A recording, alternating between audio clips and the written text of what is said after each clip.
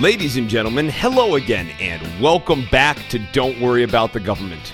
My name is Chris Novembrino. On today's episode, we are going to talk about the Inflation Reduction Act. What does it do, if anything? Is this as big of a victory as Democrats are making it out? It's not bad, But we'll talk about that here in just a moment. Later on in the show, I'm going to respond to popular Twitch streamer and YouTuber Vaush, who is basically going to be serving as a proxy for a viewpoint held by many people left of center with regards to Democrats embracing the Pied Piper strategy, especially with candidates who are staunchly pro-life. And we will get into whether or not I think the Pied Piper strategy is a tenable one when it comes to this particular issue. The answer may or may not surprise you. The person I am going to be using as our unlikely hero today most certainly will, because it's like absolutely one of the ghouls of this show. So, who is that ghoul? Oh, so much to come. But first, as you can see, I've got the guitar here. Why do I have the guitar here? This is for a couple of special Patreons. Supporters here. If you want to go and support the show here, you can go to patreon.com/DWATG. But I wanted to start the show with a little special something for y'all.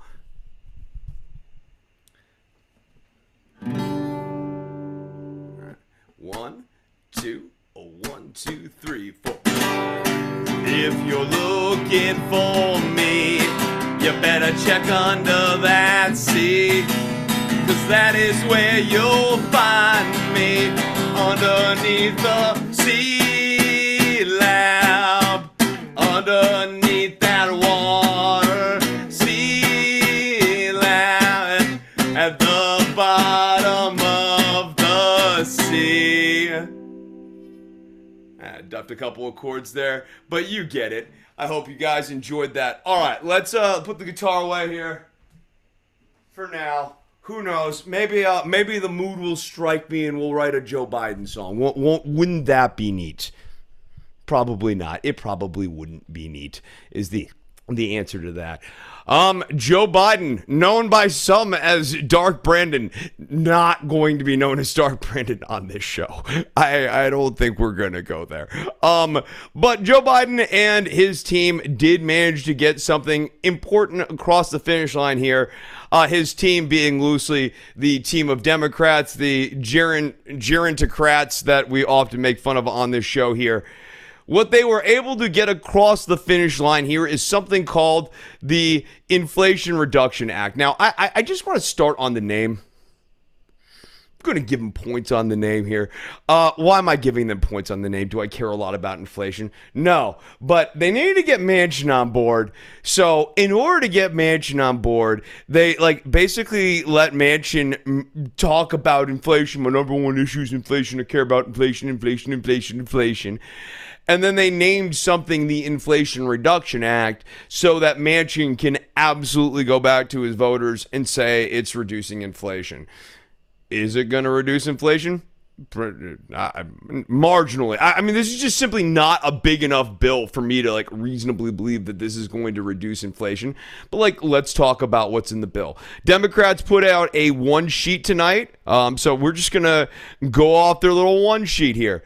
The Inflation Reduction Act of 2022 will make a historic down payment on deficit reduction to fight inflation, invest in domestic energy production and manufacturing, and reduce carbon emissions by roughly 40% by 2030. I think if you are left of center and you're happy about anything in this bill, the thing you're happy about, and maybe you got a point here, is this thing involving reducing carbon emissions by 40%. Nothing to sneeze at, right? If it actually comes to pass. The bill will also finally allow Medicare to negotiate prescription drug prices and extend the expanded Affordable Care Act program for 3 years through 2025. If Medicare can actually negotiate prescription drug prices coming off of this in a pretty hands-free way, that would be huge for millions of Americans. Let's keep it real, especially retirees and also people who are on Medicare who really need the medicine.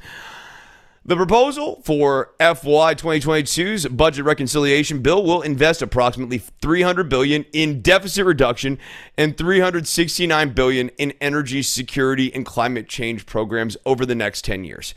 So, I guess what I'm really interested in is the deficit reduction program, which is essentially $30 billion a year. What does that do? Also, these big numbers, by the way, people, especially if you're a Democrat and you're quoting them, remember, you got to cut them by 10. You got to cut them by 10 because it's annual. So, like, if this is a huge advantage, we're talking about $28 billion for prescription drug pricing reform. We're talking about $31 billion in terms of a 15% minimum corporate tax. 15%. I know that a lot of a lot of economies around the globe have pretty low corporate tax rates, but like, man, 15% just feels so low. Carry interest loophole, they're closing. They claim, and that's what they claim is only getting $1 billion a year. I'm interested in that one. IRS tax enforcement's getting an additional $12 billion a year. Who is that going to go and target? Devil might be in the details there. And then we have an additional about $40 billion a year for energy security and climate change. Potentially very interesting. Affordable Care Act extension is $6 billion annually. Actually, no, I'm sorry. That would actually have to be divided by 3, so it's like $12 billion a year. So total deficit reduction, which they're making sure to really, highlight here, is $30 billion a year. That makes you wonder what's getting cut. They're saying some of that's being offset by tax income, and that might be true. I hope it is. But let's just finish off their one sheet, and then we'll kick it to some analysis. Enacts historic deficit reduction to fight inflation. Okay. I mean, what does that mean? What is it?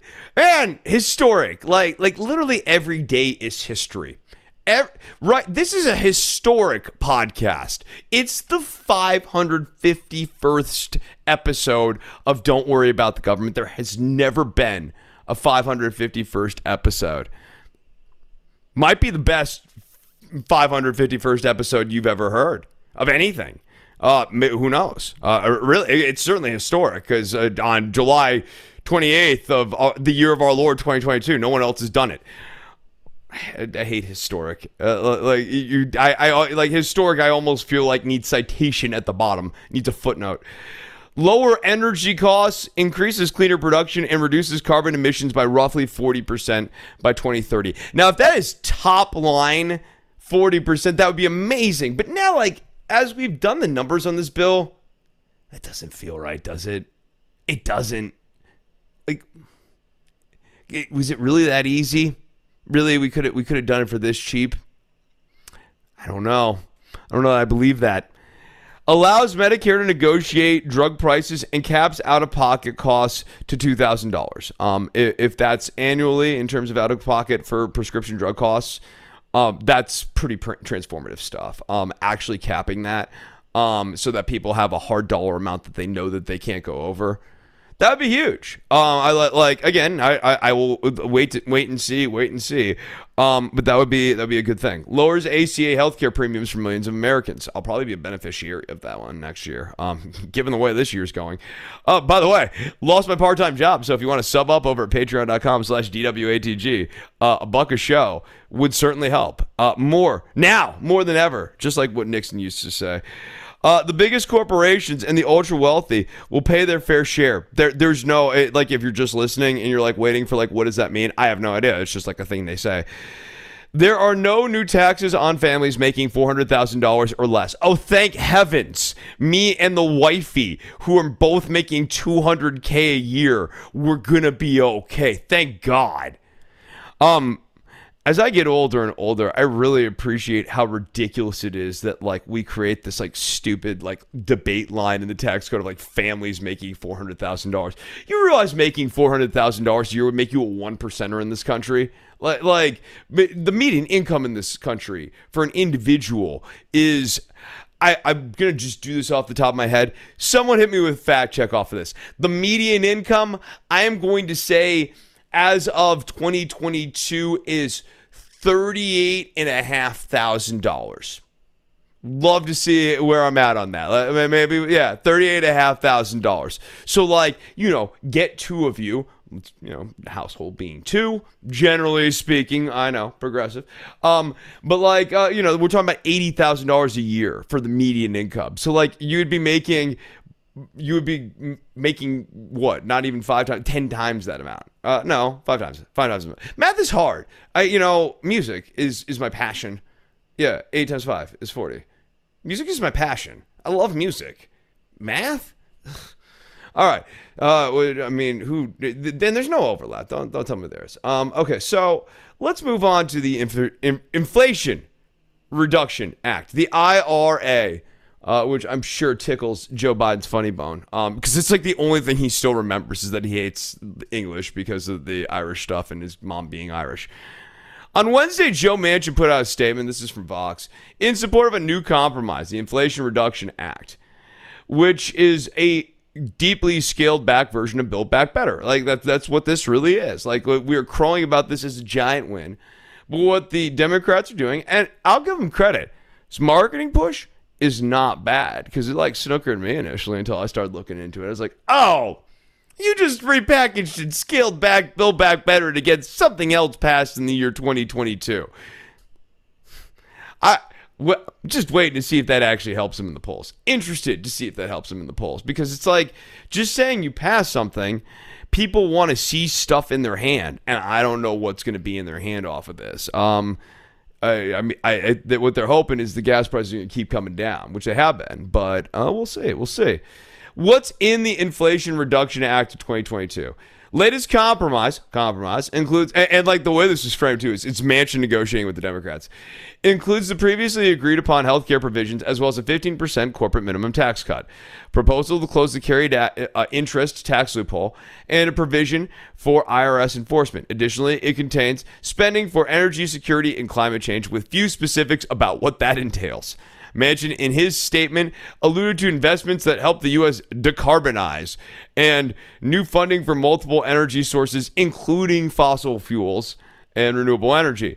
All told, it will be $739 billion in revenue over 10 years, so an additional $73 billion annually, $74 billion, let's round up, and invest for only 43% of it, $43 billion annually in spending, and reducing the deficit by $300 billion over 10 years. Woohoo. Yeah. Manchin made his support shortly after the CHIPS bill passed through the Senate. I wish I had prepped more on this, but let me just say this. One, when this bill was being passed, there was much ado about how Nancy Pelosi is a huge holder of NVIDIA stock. Full disclosure, as am I. NVIDIA is like just a huge semiconductor producer, and like we live in a world filled with semiconductors. I mean, I've been holding semiconductor. I've held this NVIDIA position for almost half a decade at this point. And like, I guess the point is, like, holding semiconductors is not wildly unreasonable, like for an individual to hold, and I don't necessarily attribute nefariousness to this. What I think needs to happen, and I've talked about this before on the show, but I'll reiterate my position on this, is that essentially people in Congress should not be allowed to hold anything other than market-wide ETFs. And I'm even somewhat suspect on that. I would almost say a blind trust that has them positioned in an ETF, one of the many ETFs, but they don't know which one it is. So they don't know if, like, let's say it's Blackstone, or they don't know if it's Bain Cap, or like they don't know Vanguard, who has that ETF, so that they can't even be in contact with them. I think I'm okay with that. I don't begrudge anyone still trying to make some degree of passive income, and I think there's a way a lawmaker can do it without it biasing their law decisions. Where I think that the obvious conflict here is, and Look, this is why Nancy Pelosi attracts the trouble that she does with this, right? Is that NVIDIA, like, I have a problem with people having discrete stocks. We have just seen so much with Congressional Stock Tracker, how if you follow that, and I do on a regular basis, is useful stock information, how these guys get positions in stocks knowing that they're going to do some stuff on stocks, or that something's in the works, and, like, looking ahead or whatever. I mean, like, you start looking at those buys and you start looking at what's coming down the pike, there is a correlation here. They're a little surreptitious about it. You got to, like, play the long game. It's not going to be like, oh, I looked at it on Tuesday and then on Friday it did a corrupt thing. No, it's a little bit more subtle than that. But you'll see trends. You'll see who's open with their disclosures and who's not. And you start to get a picture of, like, what's going on here. I think owning individual discrete stocks remains a huge problem here. And so when this CHIPS Act was coming down the pike, everyone was like, oh, wow, NVIDIA is going to be a huge beneficiary of this because Pelosi's holding a huge portion of this. And yes, NVIDIA's stock price has gone up because of it, but it appears that the big beneficiary here is Intel. But, like, what is really going on with the CHIPS Act? The CHIPS Act is somewhere between a necessary domestic move and a foreign policy move. Necessary domestic move in the sense that, like, our country runs on semiconductors, baby, and so does the whole world. That's not going to change. There's no full. There's there's just semiconductors. That's all there is. And the first mover in a lot of different specialized semiconductor things, and this is the other part of the story that you're seeing coming down the pike, is Taiwan Semiconductor Manufacturing Corporation, a company I have had positions on in the past, do not currently. And the reason I have is because they are a worldwide leader and, like, a singular maker in a number of these semiconductor things. This means that Taiwan Semiconductor Manufacturing Corporation, TSMC, represents strategic importance to the global supply chain. This is why Pelosi and a congressional delegation is going to Taiwan. I mean, yes, they're worried about Taiwan, but, like, and there are nuances to things that they're worried about with Taiwan. Sure, of course. But, like, a priority item is the semiconductor manufacturing that is happening in Taiwan. And the Chinese have expressed interest in capturing TSMC. You can see how this would tilt the balance of access to semiconductors in the free world in a substantial way. Yeah, NVIDIA and Intel would stand to gain on that, but, like, here's the bigger issue is that, like, they're not poised to actually fully fill the vacuum. That could take some time. That would be really bad. So the CHIPS Plus Act, I look at it as, I mean, I'll have to, of course, see more of what's in it. And if y'all see something that's of interest to you that you want me to, like, kind of weigh in on, please let me know. I do want to know more about this because I think it's a really important piece of legislation. My initial impression, though, of the CHIPS Plus Act, again, not fully prepped on this show today, but I wanted to mention it since we had it in the article here, is that let's roll with it. Protect Taiwan. I mean, in particular, the way we have not done anything in Ukraine has made the Taiwan situation even more precarious because I think China and the Chinese government, the Chinese government people, the Chinese government has looked at the way we have dithered in Ukraine and the Western world has dithered in Ukraine, and they are licking their chops at those manufacturing hubs that the Taiwan Semiconductor Manufacturing Corporation has. So CHIPS Plus Act might actually be some fairly forward-looking legislation, and it's good that it got passed. Or if it gets signed in finally, it will be good that it is. However, let us, to pass the Senate with bipartisan support. McConnell had threatened to put a hold on it if the Democrats pursued reconciliation. With chips over to the House, the Democrats basically did pursue Build Back Better via reconciliation. And getting Manchin on board with reconciliations, the other thing that's had my eyebrow up about this, like, is this little Build Back Better scale back thing just basically another one of these, like, shady infrastructure deals? It kind of feels like it. Chips is good. There's been a lot of crowing about, oh, did Schumer just McConnell? Maybe. Does McConnell let himself get McConnelled very often? Is that a thing that like we're familiar with? And meanwhile, the Senate parliamentarian is still around, so this still has to get submitted to Elizabeth McDonough for review this Wednesday evening, and she'll determine whether the policies have sufficient impact on taxing and spending to qualify for a vote via budget reconciliation. Fire her. Fire her. This comes more than a year after Senate Democrats first reached a $3.5 trillion agreement on a reconciliation package. Now they have a much skinnier version of it that they're bringing to fruition. Biden people, is this a win? It doesn't feel like a win. And I even like when I was setting this up, I kind of actually pitched it as like, oh, is this a win? The more I read about this, and I'm doing this in real time, like I actually didn't pre-read that Vox article before this. I had the one sheet up, but I didn't read, and I'd like sort of thumbed it, but like haven't done my thinking really prior to the show here. Does that feel like awesome? Kind of feels like Manchin like drove the car here a little bit again. I don't know, man. I don't know. I'm seeing a lot of dark Brandon Rising sort of energy around this, and I don't know that I believe that we necessarily meet the muster here. So I want to talk about I want to change gears here a little bit. I guess this is actually kind of gets back. It's related, right? Like all this stuff's related. Midterm elections are coming up. And there is a real interesting debate going on about these primary candidates in the midterm elections. And I think this will also affect the Republican presidential primary as well. And I want to weigh in on some commentary that I saw. One of the pieces of media I consume, like I like Majority Report a lot, and I watch Vosh's stream on a pretty regular basis. At least I have been, as I've been doing my little data entry job. Might be changing now that I'm not working there. I don't know if you heard about that. I'm not working there anymore. They've been wonderful to me. They just reduced all part-time contractors, so I'm out of there in the middle of the month.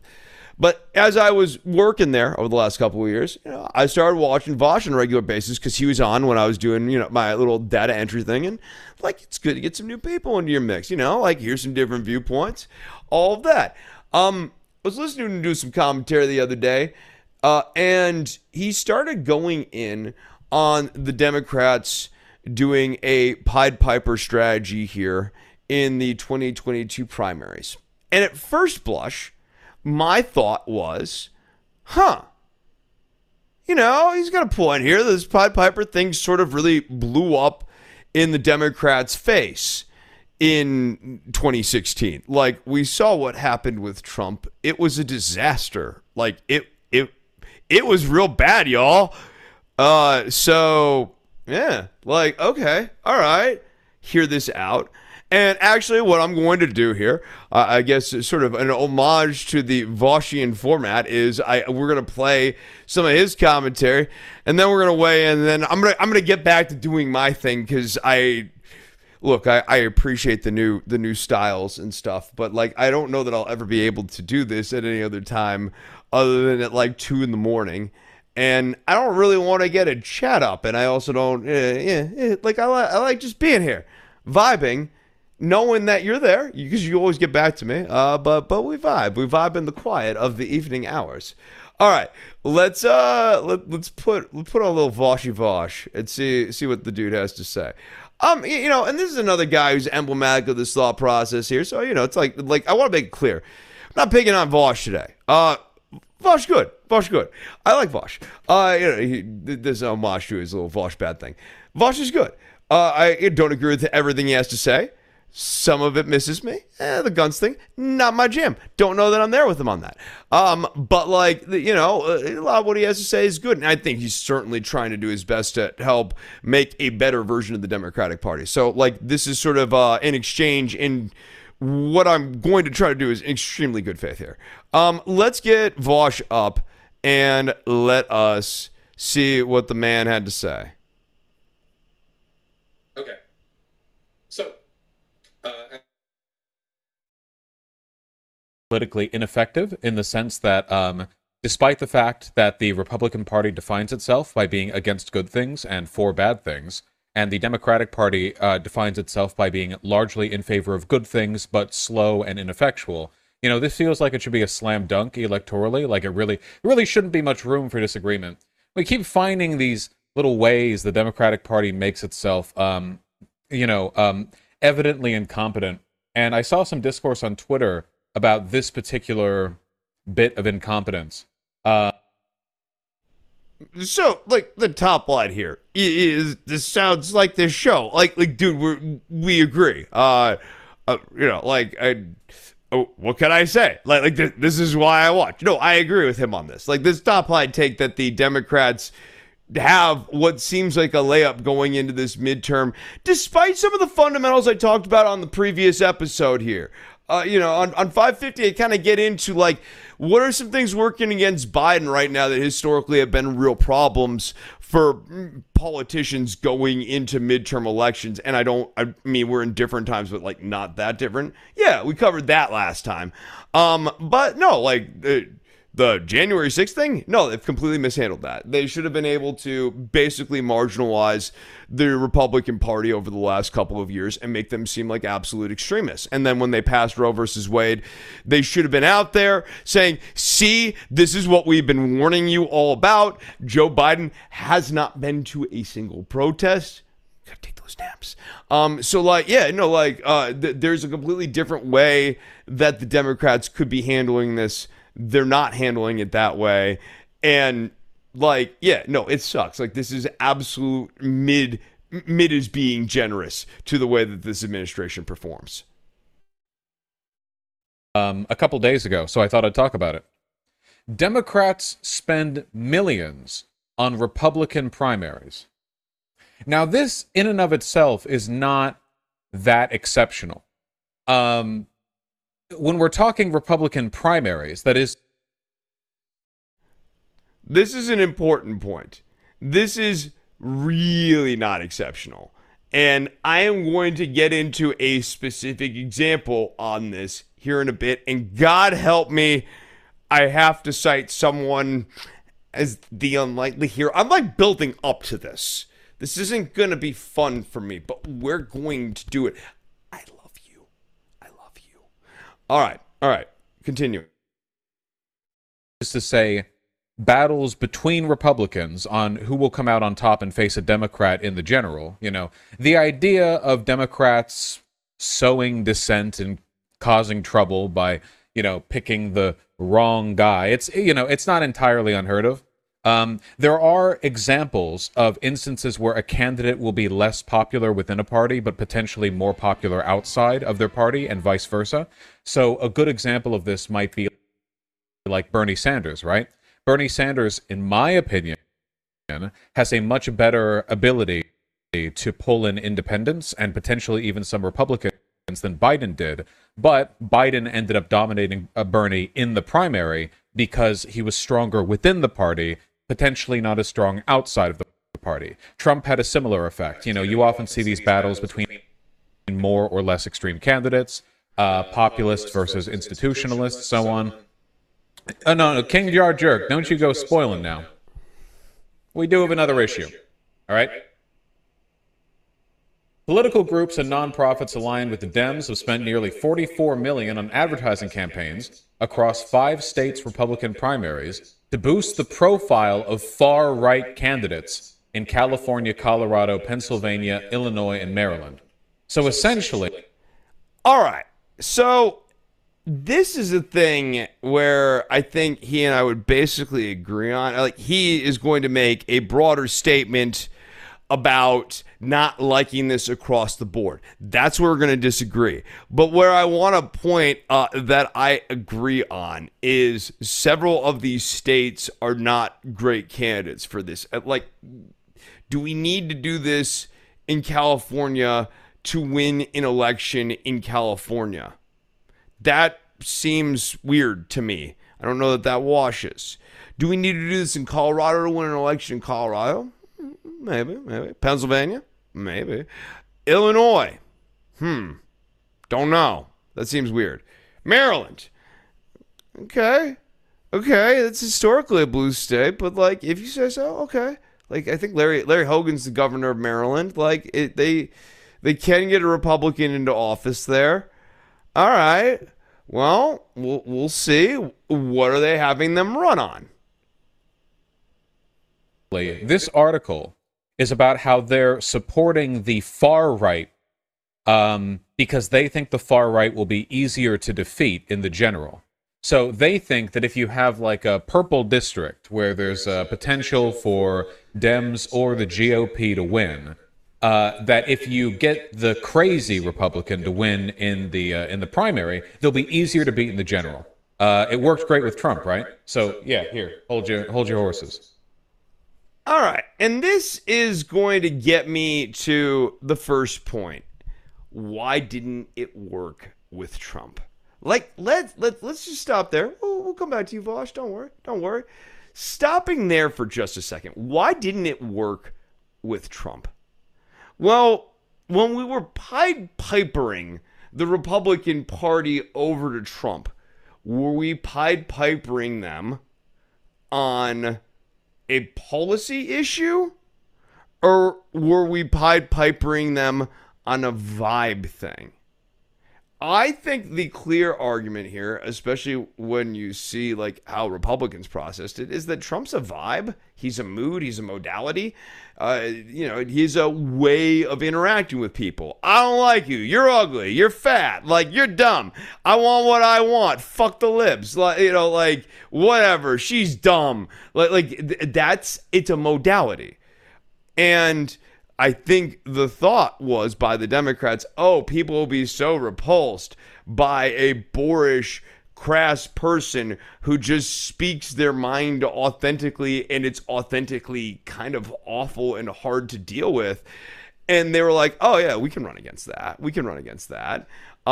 People will realize that what they need, vibe-wise, are college-educated elite, lives in a gated community, speaks with a prestige. They want the Obama-level speechification. They want to see someone who looks like that in a situation that's a crisis could become the captain of the ship in a pinch, could pilot that airplane and land that airplane and make everyone feel like it's going to be just fine. That's what, like, the Democrats thought that you could kind of position someone like that, and they thought Hillary was going to be good at that. And they thought that you could position that against that. You know what? What do you think about Mexico? Mexico's been taking advantage of us for years. Like, they thought that would work. And what they saw in the debate stage between Hillary and Donald Trump was essentially no. Like, maybe you pulled the Republican, you Pied Pipered them away from the standard, got to have polish, got to have prestige, got to love the American flag and apple pie, and love going to the Iowa Corn Fair, and love meeting with all the Baptists and all that stuff that was, I guess, the center thing. And Trump, introduced this, no, you just, make jokes. And, if you don't like somebody, just, pick a physical flaw about them and, make a nickname about it.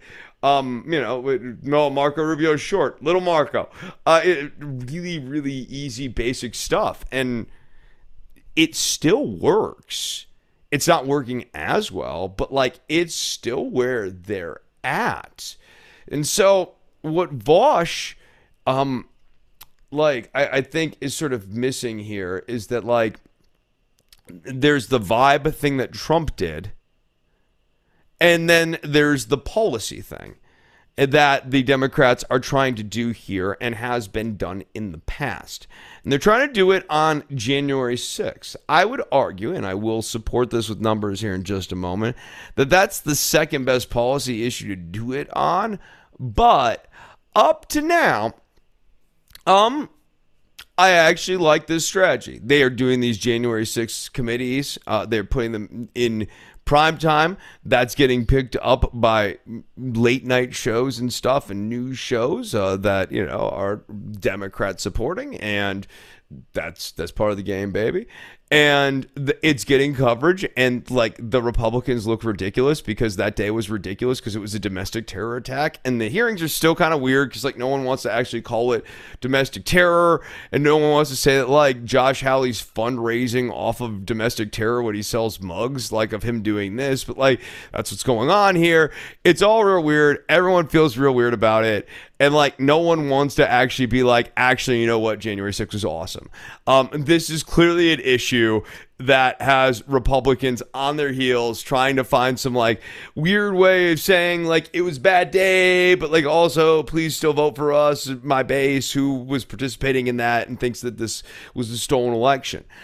And the Republicans have been doing a thing that they've always been fond of doing. The Democrats are usually squishy on, which is what I call the, we'll be polite, the half-out strategy.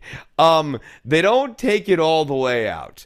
And they did this with Obama back about a decade ago with the whole birth certificate nonsense. Oh, who is the spearheader of that, by the way? Who is the guy who was like always on Fox News and always taught had the TV show too? Anyways, he was on Fox News, as were many Fox News hosts like Glenn Beck and Sean Hannity too, still on there at the time. And the smart radio show hosts would hashtag just be asking questions about Barack Obama's birth certificate and just kind of floating it out there. And the Democrats never made them commit to it. Yeah, Obama eventually showed his birth certificate. But what I'm saying is, no. Make them jump the cliff on this. Do you or don't you believe that Barack Obama is legitimately president of the United States? Make them take an up or down vote on it. Let's see where they lay. Because I think that would have made them look very silly. And I also think looking forward here, a vote like that would have been very instructive and useful to have on the record. So yeah, sometimes you want to take these votes just to have these little moments, these inflection points to go back to. But you have now this January 6th thing, this kayfabe of January 6th. Was the election legitimately stolen? And the polling support for this remains terrible. So like, why is it a good idea to get Republican candidates who like keep saying this? Let's just real quickly do what we do around here. Kick it onto the internet and let us ask what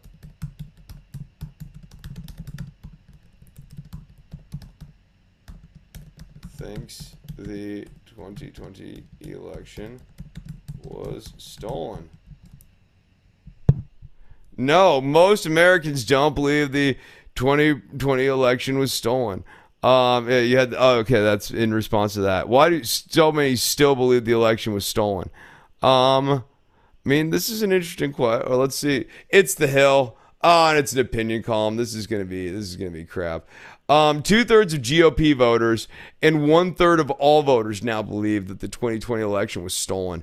Okay, that is the formula for doing the Pied Piper strategy. And like, this is why I think I'm okay with this. You have something that the Republicans are all in on, and like, oh, by the way, yes, would it be nice if the Republicans would, as Joe Biden says, come to their senses and realize that like the election was the election and like it's good to protect elections, and that this little flimmy flam shit that they're doing right now is like a way of okey doking elections and rigging them.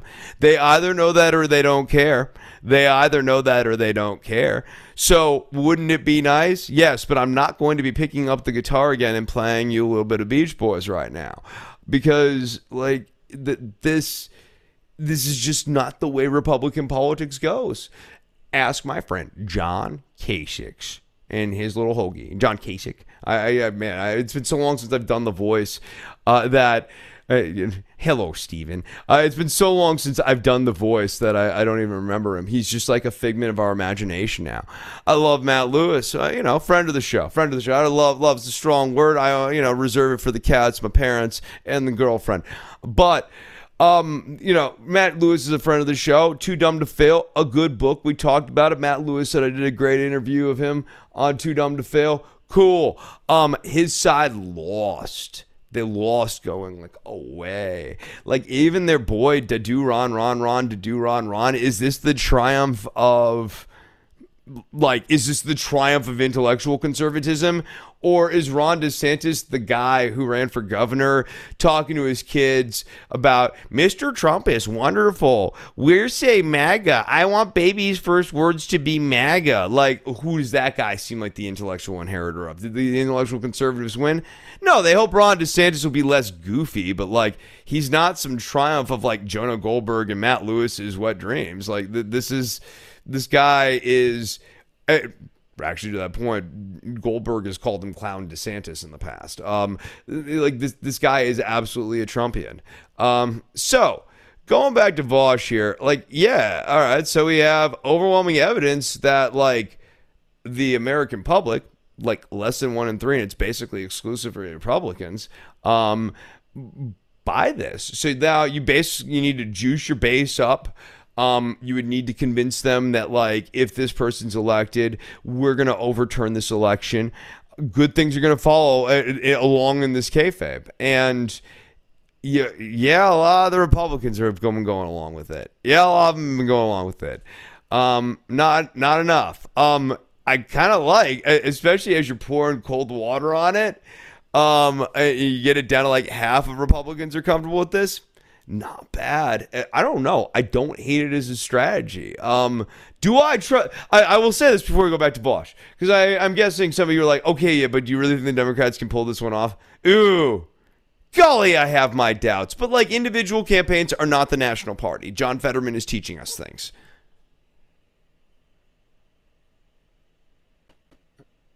These candidates, many of whom spread unfounded claims the 2020 election was stolen from former President Donald Trump, will be easier to defeat in a general election. Democratic spending has helped secure Republican nominations and candidates for Illinois and Pennsylvania. To skip on Doodle a little bit down here, ads purchased by Pritzker, that's a Democrat-aligned ad, spending block. Allies attacked the more moderate Aurora Mayor Richard Irvin in the Republican primary and drew attention to the more far-right candidate, State Senator Darren Bailey. Pritzker's ad buy for the primaries was more than triple what Bailey raised for his own campaign. So these Democrats spent 3 times what this far-right guy was able to spend himself on ads. And that guy, since winning the nomination, went on to say, let's move on after the Aurora shooting. If you were reading along on that article there, that's who that guy is. So, yeah, a comment like that can lose you an election. Picking a dude who is a loose cannon to say something like that absolutely can alter the outcome of a race. These are a case-by-case basis, but yes, done in a savvy and smart way with where the Republican electorate is at right now as a vibe post-Trump, but post-Trump, they can't go back to Trump, but that's what they do. It's where their headspace is still at, especially on the election kayfabe and all of that sort of stuff, gun rights, not doing anything like that, maybe addressing the scourge that is doors. That's what they're doing right now. So I don't know.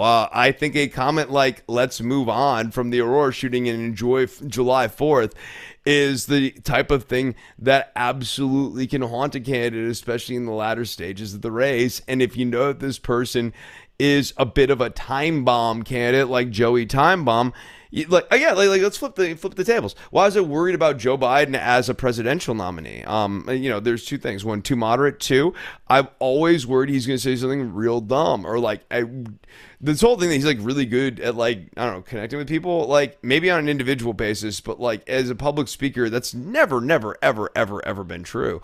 You're worried that the guy is going to say something that'll get him into trouble. This is much better to have on the other side of the table coming from your enemies. I see serious utility in this. We've got historical examples here too that I think will only further bolster that up. But let's hear the man out for a little bit more before we get into my presentation here.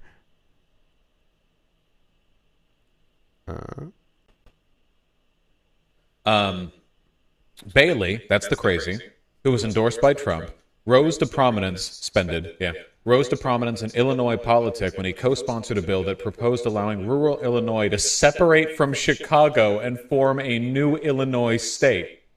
After a 2019 state legislative session over a bill guaranteeing I'm fine with Illinois that if it results in 3 Illinois, Chicago, a blue Illinois, and whatever that is. For having, quote, the gall to bring up the separation of church and state. Painted on the door of his campaign bus is the Bible verse, Ephesians 6:10-19, which calls for followers to wear God's armor in a battle against evil rulers. So the Democrat group spent triple what they could raise. Bailey won the nomination with 55.2% of the vote. Although Irvin was leading Bailey in polls as late as May, he came in second with only 18.6% of the vote. So let's talk about this. So the problem here is that when you do this, you move the Republican constituency in that area further to the right.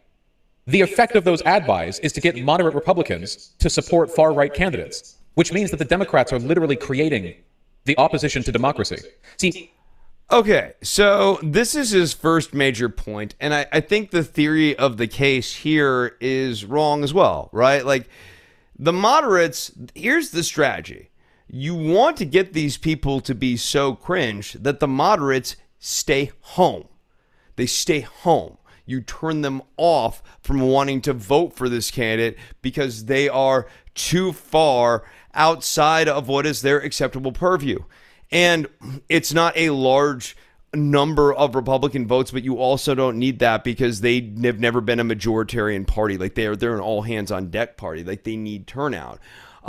There are people like my parents where the Republicans can say sufficiently bad things, and either my mom is going to flip parties and vote blue, and then my dad won't vote, or like they just won't vote. Like if they don't like that candidate, they're not going to vote for them. Abortion is absolutely going to be one of those issues going forward for my mother.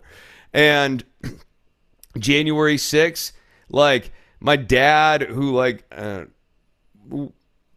he is what he is, even January 6th, like he recognizes that as a domestic terror attack. And like when we all talked about it as a family that day, like there was no like disagreement of what we saw on the television, like disagreement of like, can you ever vote for Republicans again? Of course, with yours truly going like, no, it's like unconscionable. These guys like are absolutely unrepentant about domestic terror attack. My dad going, man, but like, is there a way? Democrats aren't so great. A little bit of a difference of opinion there. But I mean, not on the Democrats not being so great, but like the idea is that you turn off my parents from voting for them.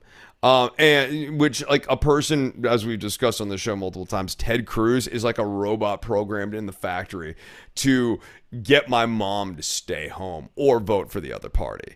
This stuff does exist. These voters do exist. In a lot of cases, they're fairly low information. The parents are guilty or charged with that, but they are not foolish. They have a way of thinking about stuff, and like domestic terror and abortion rights are issues that absolutely are redlining certain Republicans. I didn't go overseas and die for my country to watch a bunch of fucking rednecks storm the Capitol and attack the democracy on that day.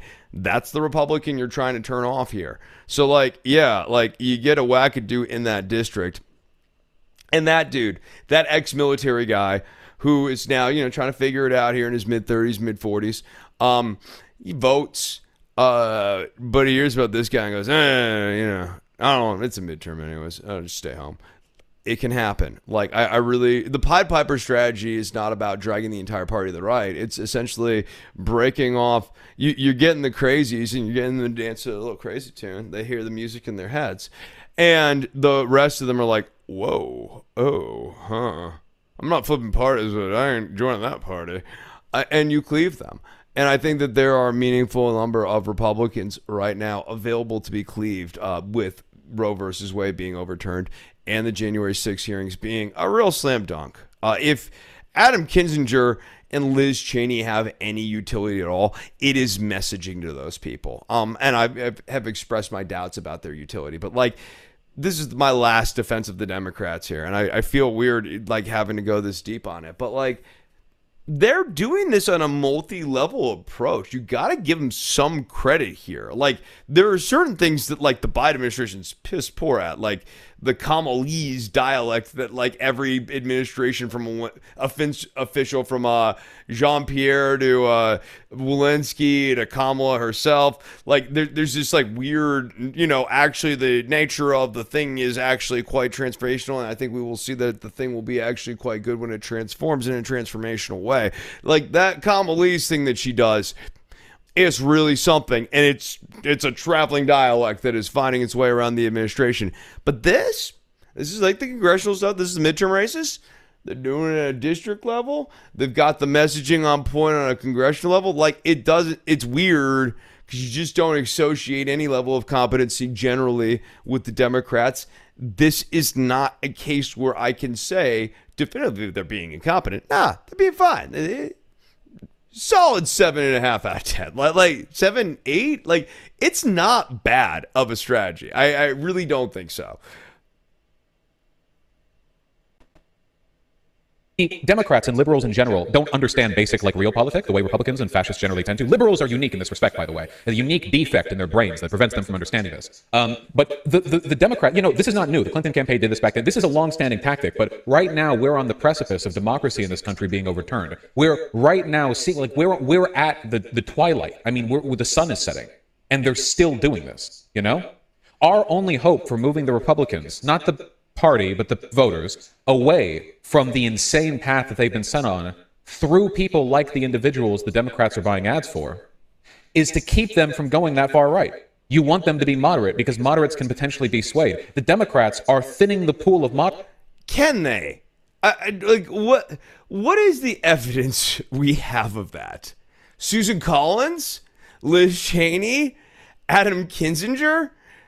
And remember that essentially we have Susan Collins because we can't get a Sarah Gideon, the $100 million baby. We can't get her over the finish line. No, the goal is actually not moderates. Maine's a great example. If Gideon was running against a far right person, LePage, yeah, he won statewide or whatever. Gideon probably would beat a far right candidate because of what Maine is. Kinzinger is in a district that would be a blue district. Liz Cheney's a weirdo case, but like, is Liz Cheney good? Like, are we really there? Have we really gotten there? Is she really good? And then lastly, moderate Republicans. What are they? Ben Sass? Seriously, like Liz Cheney, you'd probably be thinking, oh, Liz Cheney. No, she would be like a liberal Republican. She would be like the liberals. Ben Sass is basically the middle of the party. Not Josh Hawley or any of them crazy, seems reasonable, seems likable enough, kind of personable in his own little Ben Sass way. Do we need a lot of them? I don't know. Like, I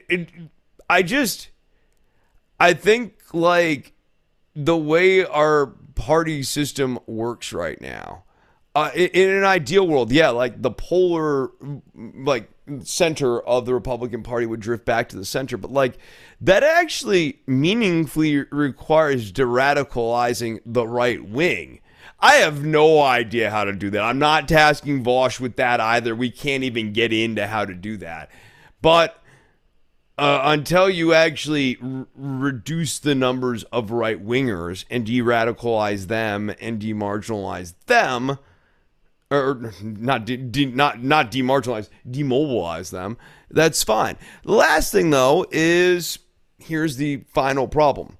This party is not big enough for either one of those wings to stay home. And like, people hate losing in politics. They really do. Even like if they can lump it one term or whatever, like Biden, like what a lot of Republicans are doing with Biden. Like my mom would be like, I don't like Biden, but like, I wanted to see Trump lose. Cool, great, and she didn't vote for Trump. So like, cool. They don't want to do that for like a decade. They don't want to do that for like whatever length of time it takes for them to de-radicalize. I mean, I just don't see this happening. What was required here, and this is, I guess, my last in defense of the Dems. Oh, boy, this is a rough show for me. This is the Republicans' job.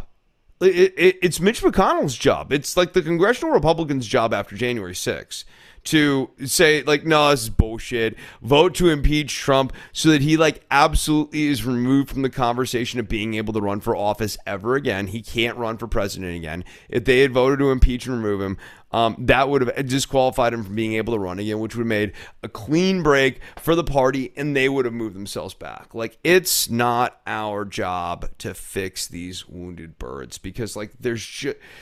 And I don't know if we ever could have, but whatever that window was, it's passed. It's almost a weird analogy here. It's almost like Syria.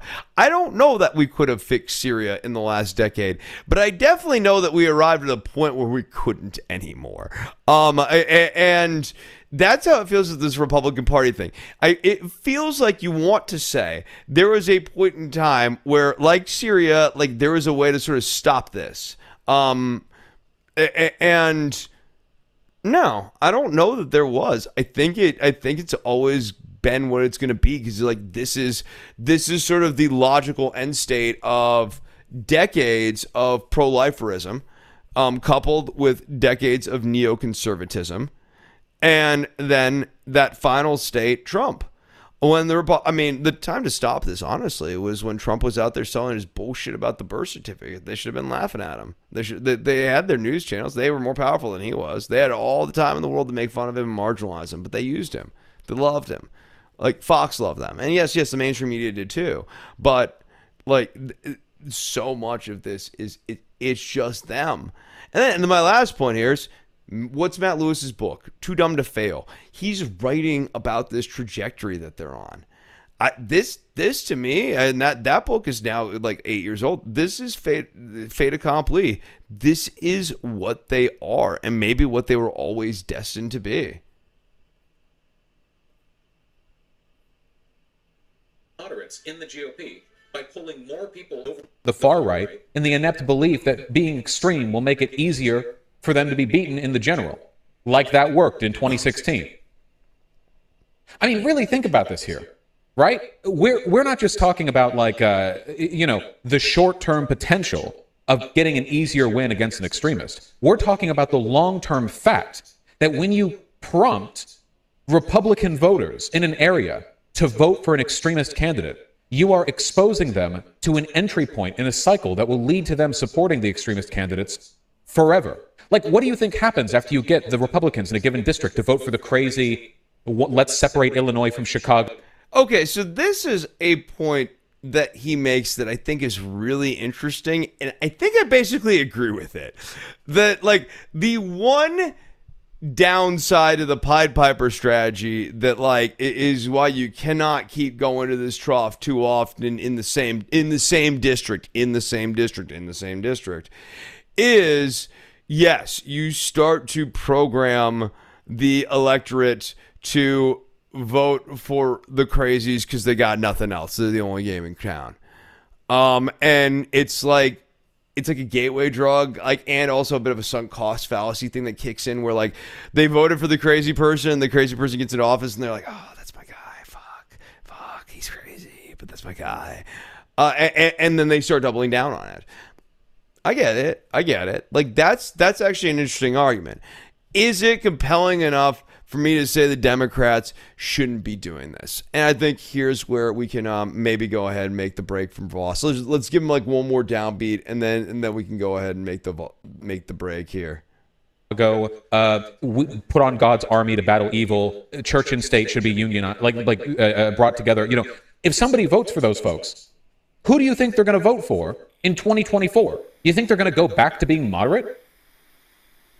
Like, do you think they're going to like, oh yeah, it didn't work I mean, this is the difference in in the theory of our case. Just quickly, I don't think those moderate people vote for the one-time wingnut. I do share this concern that if that a wingnut is fielded 2 or 3 times, they'll eventually hold their nose and vote for him, going, there's only like one game in town. Like, why are we always running crazy people in this district?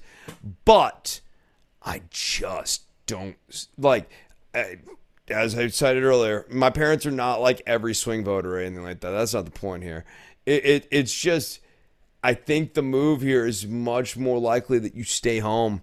It's much more likely that you stay home than it is that like you start getting conditioned to vote for crazy people. I think you join the majority of the country and you just don't vote. That is the default position. Let's never forget that. That as I told Sean Frieder years ago on this show, the real battle is getting me to put my pants on to go to the ballot box. Like, it's not like who am I going to vote for? It's am I going to actually go out and do it?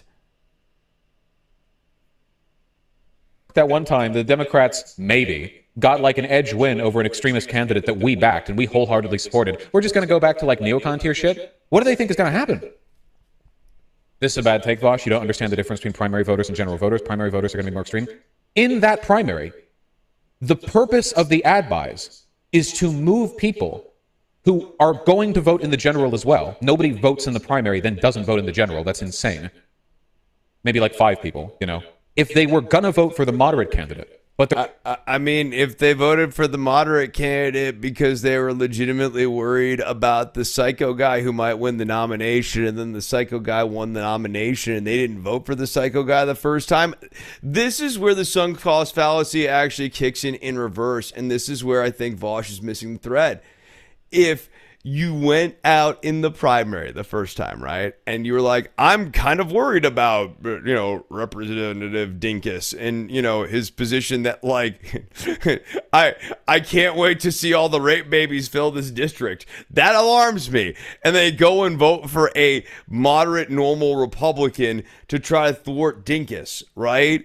Okay, if they do that and Dinkus wins, they're probably not going to vote for Dinkus. They really, at this point, the debate is, am I going and voting for the other person because I'm worried enough about Dinkus that I just like legitimately want to make sure that this person doesn't get in? Or am I just sitting back and going, it's your fight, Dinkus? I would argue that that's the mindset of that moderate combative primary voter. Yes, he's right. Someone who's voting in the primary cares. But, care can very quickly turn to disgust. I'm a Democrat. I know all about this.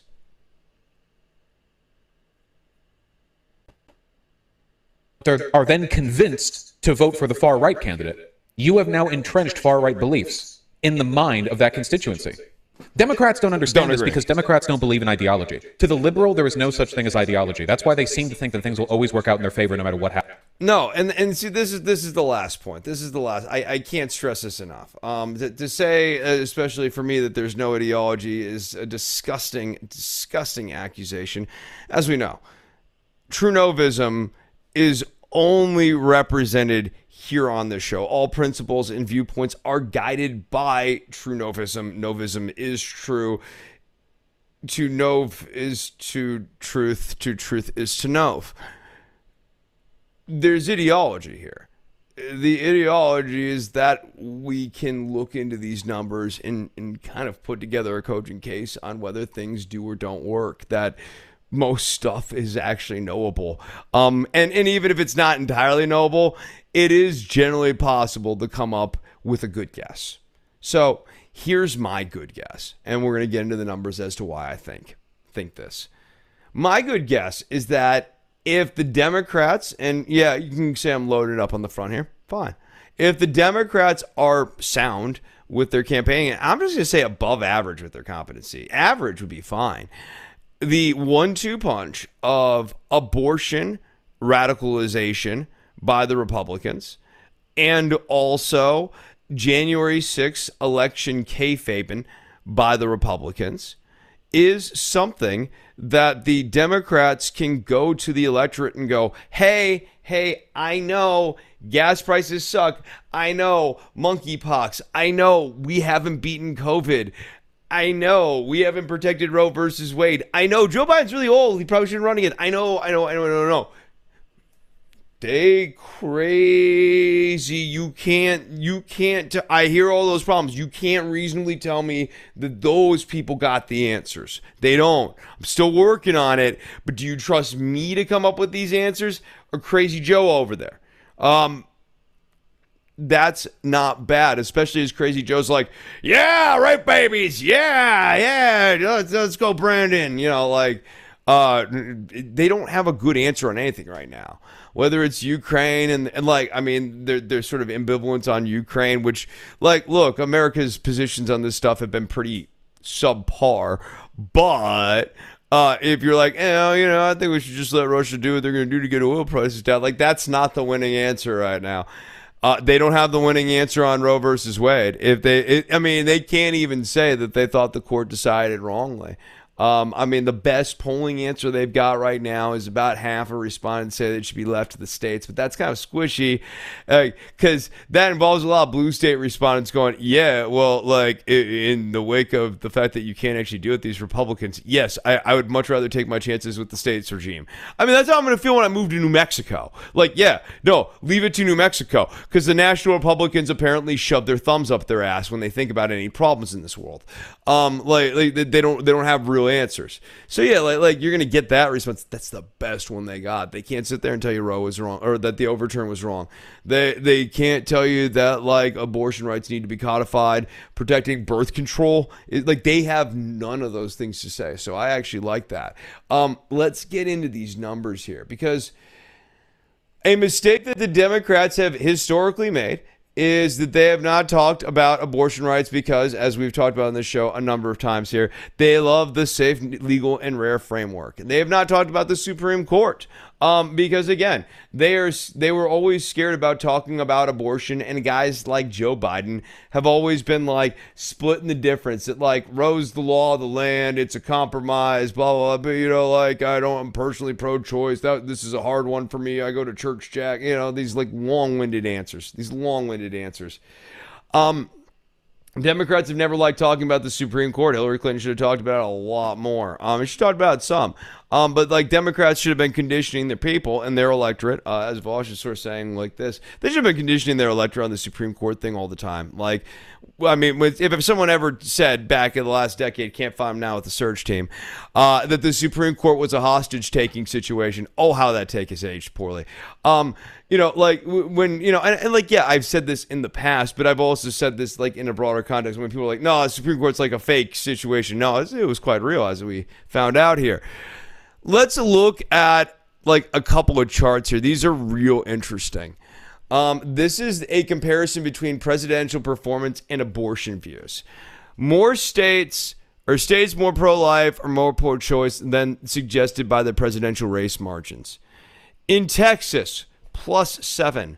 So, the Republican wins, but there are +7 who are actually pro-choice, who are swinging and voting Republican. At least they have been. In New Mexico, actually, there are even more pro-choice people, but they still vote Republican. These pro-choice Republicans definitely exist is one thing you can totally glean from this chart. In Arizona, it's +15. In Wyoming, it is +34. North Dakota, +27.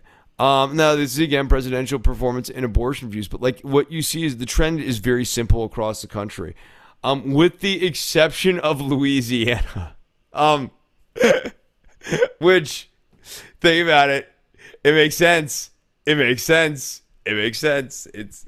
Louisiana, and California, which makes sense in completely different ways. And then I guess the weird outlier, and that sort of explains the Larry Hogan thing. Maryland is your other outlier state. That's how how's the Larry Hogan survive in Maryland? He's able to play on abortion here. Basically, across the country, no one else is. This, to me, is real useful stuff. Oklahoma really stands out on this map.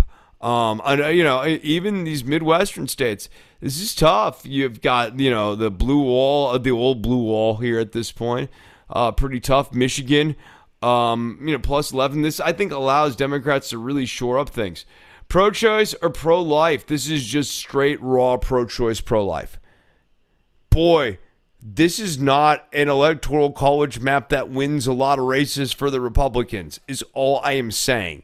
Do I think that this is where it is going to go next election? Fuck no. No, of course not. I'm not saying that. No, man. Come on. Plus 30 for Nevada. Come on. No. I mean, even flipping Texas this soon? Probably not.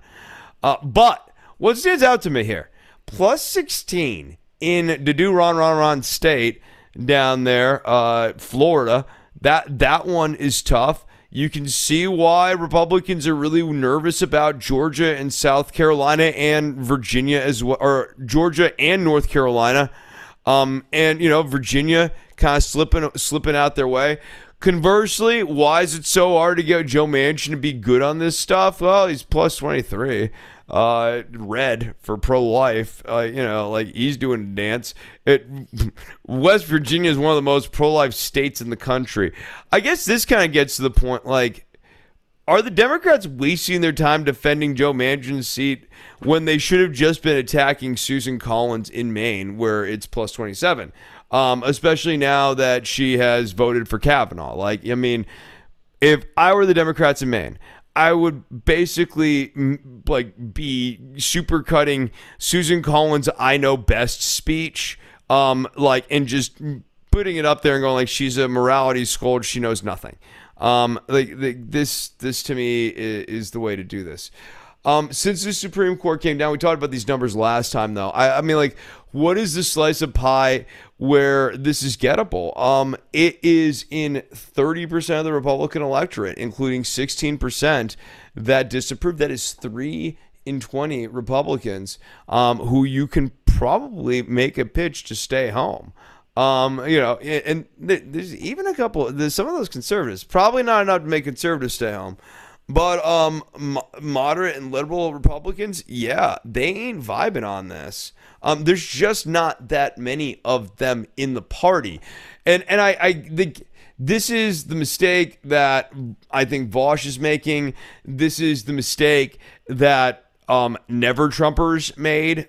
This is the mistake, God help me, a lot of libs make. I'm not calling them a lib. True Novism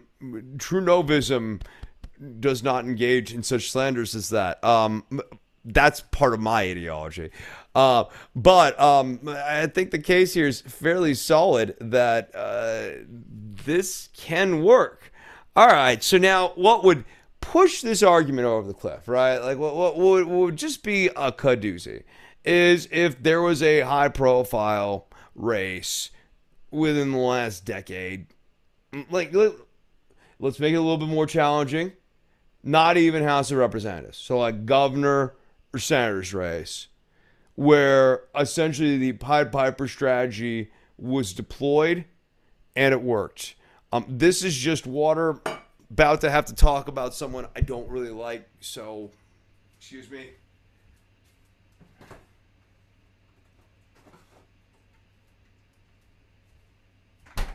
This is all I have. It's not good, but I need it because we have to talk about. All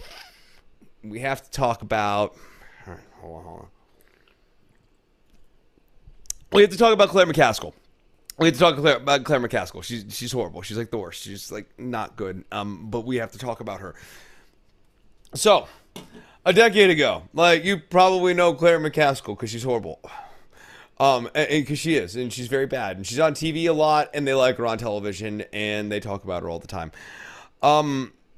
About a decade ago, Todd Akin, rest in peace, Todd Akin, dead at 74 last year, a strong abortion opponent, was running against Claire McCaskill in her Senate re-election.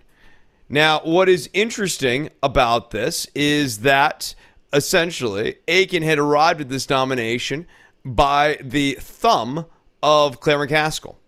He is on TV. He's actually on if you've ever seen the classic faked CNN Gulf War report. It's great. If you've never seen it, go and set aside some time. It's great. At one point, they have like a fake Scud missile and they're like smoking weed. I mean, I kind of wish I was like there. But like it also not good to misinform the American public. But like looks kind of like they were having a blast. The Scud missile. Charles Jaco is the anchor on that. He's actually the guy interviewing Todd Akin here in 2013, 2014, 2012. When was he up for election? Like, why do I have this wrong? So he ran in 2012. There we go. He gave up a safe seat to do it too. That's the best part. Is like McCaskill. He wanted to do this, and then McCaskill's like, "Okay, sure, I'm into this. We have a plan for you." Well, let's fast forward real quick and then rewind. So he's on the Jaco show, and he gets asked about abortion and allowing abortion for women who have been raped. Does this sound familiar? Does this sound like something that could happen now, 10 years later? And then Todd Akin said, well, if it's a legitimate rape, the female body has ways to try to shut that whole thing down. And legitimate rape, that's probably ringing a bell, became a bit of a meme. His comments sparked an outcry. Mitt Romney rebuked Akin and said his campaign would allow abortions in such cases. This is the other missing piece of the puzzle from like Vosh's formulation of what needs to happen. Mitt Romney still exists, but like Mitt Romney's a marginal figure. At this point, he was the guy who managed to win the votes of a majority of Republicans. They were worried he was a little too moderate, but like he won at that point. This is just a different era. So go into some numbers here. You guys like numbers? I like numbers. Everybody. Actually, I said earlier I hate math. So like, here's the thing. I don't want to hold math against numbers. That's big of me.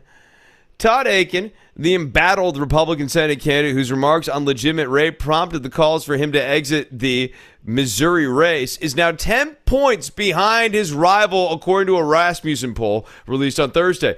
Poll found 63% of voters now view him unfavorably, a major blow to the candidate who has hemorrhaged support from his party, hemorrhaged in the British spelling, says his remark on Sunday. Only last week he was leading by 9 points, according to one poll. You can see illustrated here, right where that break point happens. Hey, what day do you think it happened on? Do you think it was like somewhere around, I don't know, August 20th or so? Because at that point, Akin is like neck and neck with McCaskill, and then McCaskill's up 10.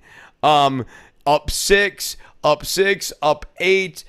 Even as the race closes in, she's still in pretty good position. Final results, McCaskill plus 15.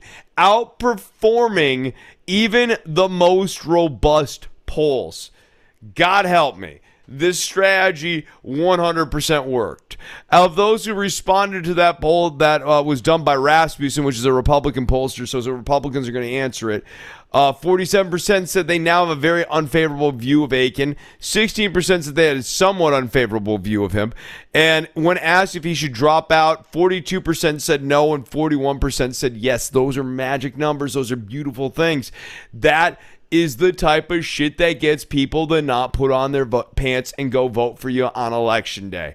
The Missouri seat was an important one for Republicans because it was seen as one of the most winnable for them, and they did ultimately win it. This is the other part. Claire, I don't like you talking about this part. This is the other part about this strategy. Yeah, the Republicans did win with a more moderate guy. Fist up in the air, Josh Hawley, who was smarter and better and like able to get through it. And like, unfortunately for us, the electorate does not see what you and I, who are listening to the show, see on a regular basis, that these Republicans are like that there is not that much difference between Josh Hawley and a Todd Akin. Josh Hawley is just a little bit smarter at how he does his Todd Akin-y things. That is all that happens. We had a Christian Scientist monitor poll here. And Criticism of Aiken's remarks clouded his U.S. Senate bid until the end, making it a symbol of how Republicans could fumble away races they had a good chance of winning with a candidate deemed too far to the right. Aiken's campaign initially said he misspoke, and then Aiken later said that he was wrong. Aiken faced pressure from the national GOP to withdraw and allow the state party to pick a replacement. He refused and ended up losing the race by nearly 16 percentage points. Yet other Republican officials and office holders across the U.S. occasionally echoed his remark, signaling how conservative some of the party's base had become on the issue. And that's really the point here. Did Todd Aiken drag this party to the right? No, they already were like this. That McCaskill basically got this guy to go mask off. And when they go full mask off, the American people, I guess to their slight credit, do actually revolt in disgust to this. Republicans took ads as McCaskill's attempt to win the GOP primary. An autobiography that McCaskill published in 2015 said she also tried to boost Aiken's campaign by urging it through back channels to resume airing a television ad featuring an endorsement from Mike Huckabee. McCaskill's moves paid off.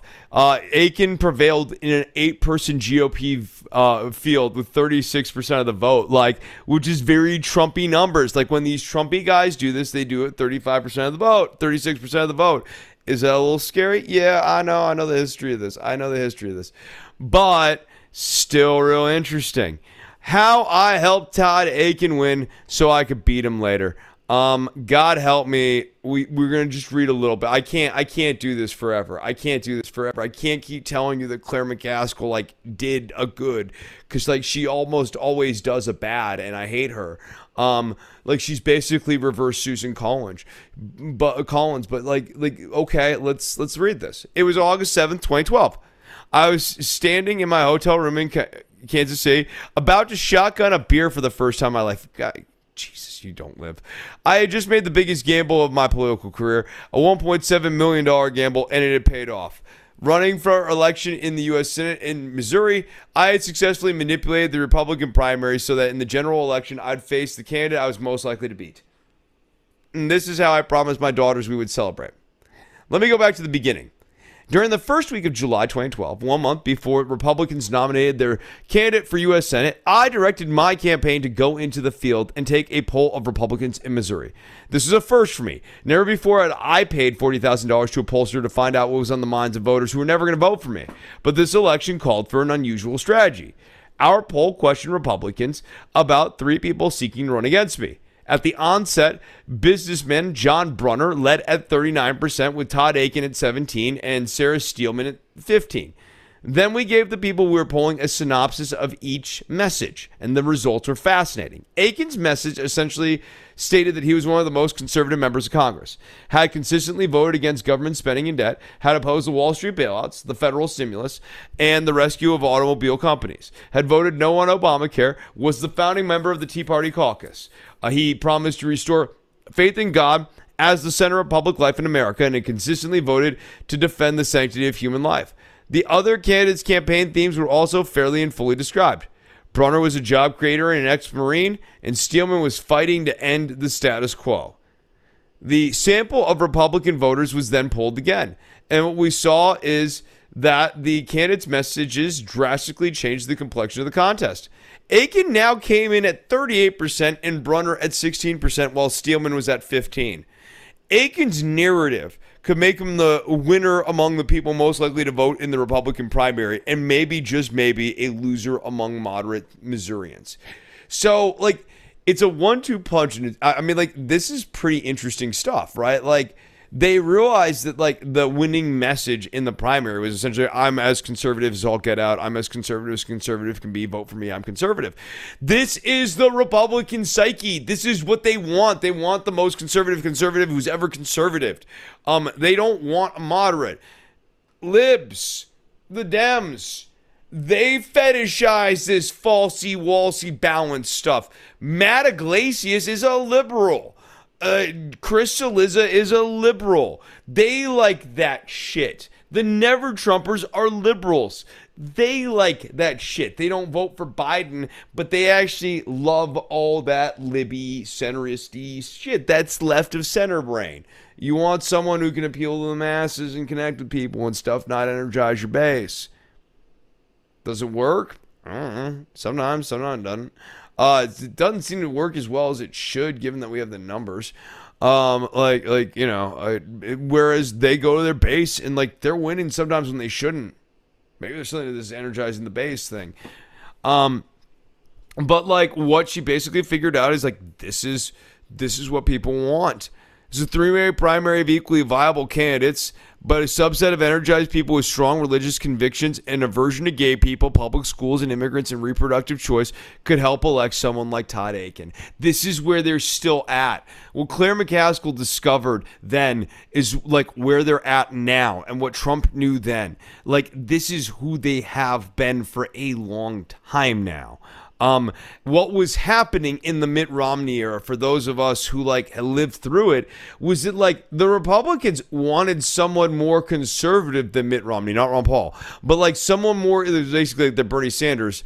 Like they didn't want him, but they didn't trust that Mitt Romney was sufficiently conservative enough, which is why he needed to have Paul Ryan. They wanted an arch conservative. That's where their head was at. Tom Kiley, my pollster, turned up some findings that seem crazy to me. For example, less than 1/4 of the likely Republican primary voters believed that Barack Obama had been born in the United States. How they didn't make more hay off of this and make the Republicans have to commit to the kooky position that Obama's an atomic communist from the planet Kenya, and that he shouldn't be president and we need to impeach him because he's a secret Kenyan. I wish they had. I wish they had. These voters could help tip a Republican primary to an arch conservative. I love that we call them arch conservatives, not just like fascists. But this is Claire McCaskill. But that conservative would have a hard time winning the state. Yes, it was a three-way primary of equally viable candidates. All right. Anyways, I consider it to be whether it be useful to help Akin spread his message, keeping in mind that he was the weakest fundraiser. His track record made him my ideal opponent. Many of his votes in Congress contradicted his claims of being a fiscal conservative. No one cares about that shit, Claire. Only you care about that. She's like citing where he was like, squishing out stuff. Like he voted for the stimulus. That, like, again, you're not. I mean, that could hurt you with the things that she thinks are going to hurt him with conservatives are like, I mean. Things that led to a moderate. So you're saying when push comes to shove, he's less conservative than he doesn't actually stick to this like radical right wing shit.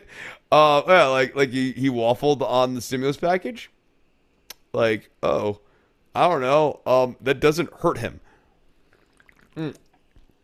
What does are his extreme positions on social issues and ridiculous public statements. For example, he sponsored an amendment that would define life as beginning at conception, therefore outlawing common forms of birth control. He voted against the repeal of the military's Don't Ask, Don't Tell legislation. When the Affordable Care Act was being debated, he stood on the House floor and asked for God's help in keeping the nation from socialized medicine. In 2008, he claimed in a House floor speech that it was common practice for doctors to conduct abortions on women who were not actually pregnant. He had made speeches calling for America to pull out of the United Nations and claiming that the government had a bunch of socialists in the Senate and a commie in the White House. This is every Republican candidate we have ever dealt with. Like, this is Marjorie Taylor Greene. This is Lauren Boebert. I mean, that's not every Republican candidate we've ever dealt with, but like this breed of Republicans still exists, will always exist, has always existed. Took control of the party, wanted to take control in 2012, couldn't find a consensus guy to do it with, but like they wanted the power and they finally got it 4 years later. So yeah, like, no, she like figured it out. This is the guy. He's perfect for them. He's what they want. He just isn't charismatic. So when he put his foot in his mouth, I mean, if you haven't looked up who Todd Akin is at this point, go and look at a picture of him. I mean, look at a younger version of him, even if you want, like before all the spots. No, he's not charismatic. Donald Trump, I hate it. I hate saying it. He's funny. Like the problem with like Todd Akin is like he's not. When they Pied Pipered the Republicans, they Pied Pipered over to Trump. They Pied Pipered them over to a charismatic guy. Todd Akin is not charismatic at all.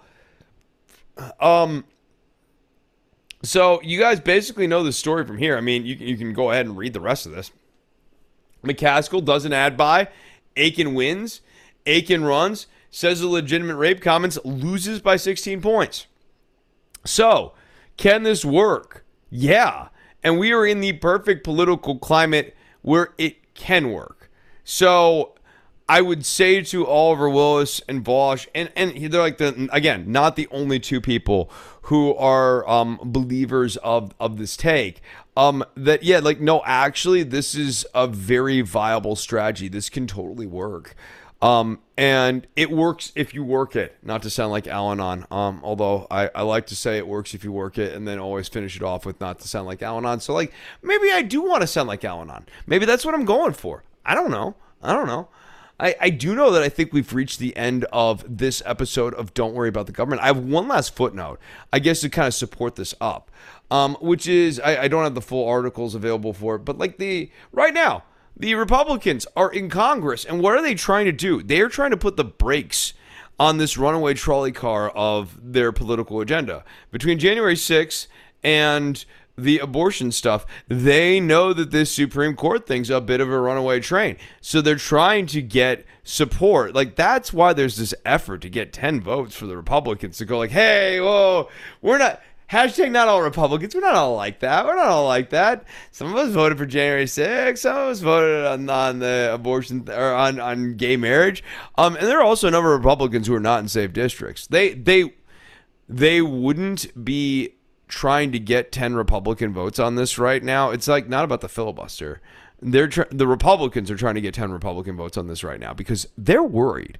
They're worried that they really can be Pied Pipered this time around. That's what I think the takeaway is on the attempt to get gay marriage legislation passed through Congress right now and to try to check the Supreme Court.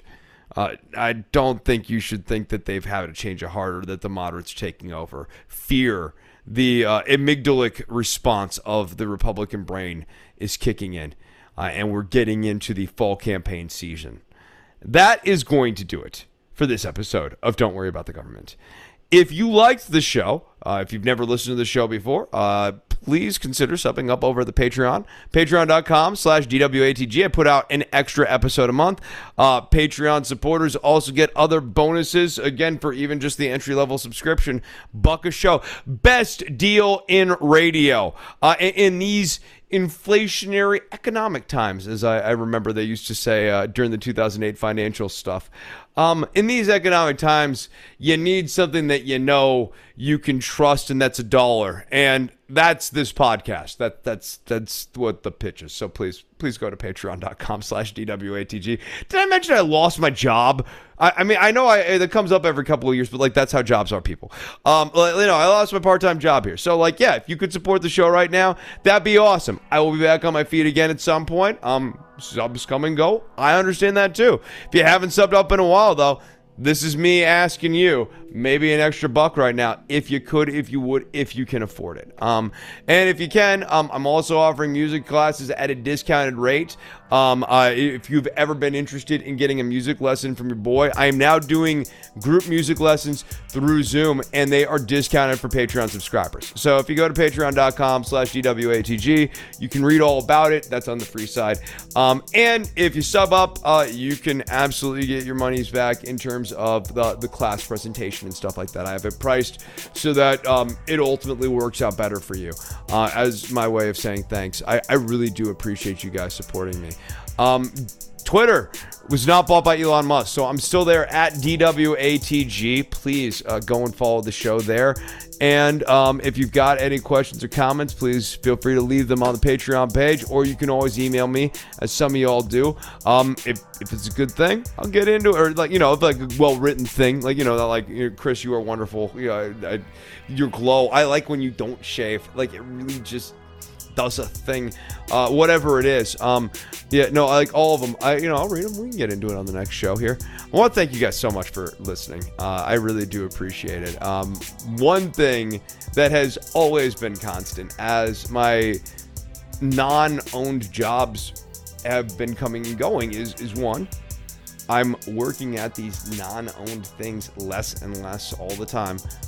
Not as fast as I'd like. Getting a little older than I was kind of hoping to be, at the stage of the game. But you know what? Less all the time. Like, the last couple of years here, I've only had to be doing a side gig for 20 hours a week. That's cool. That means half the time I own me. That's great. That I never didn't have ownership before, and like you can see the difference. I know you can.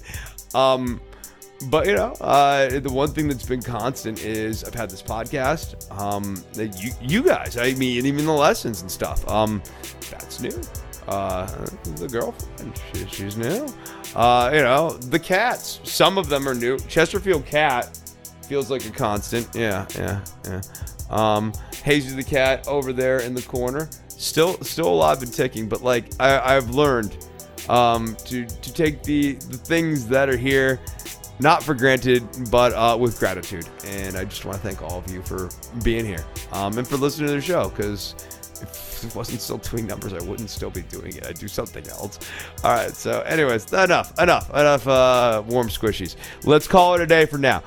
Don't Worry About the Government is an ostensibly weekly podcast. I know I'm going to get back to saying that because it's ostensibly going to be weekly again. Until the next one. Bye.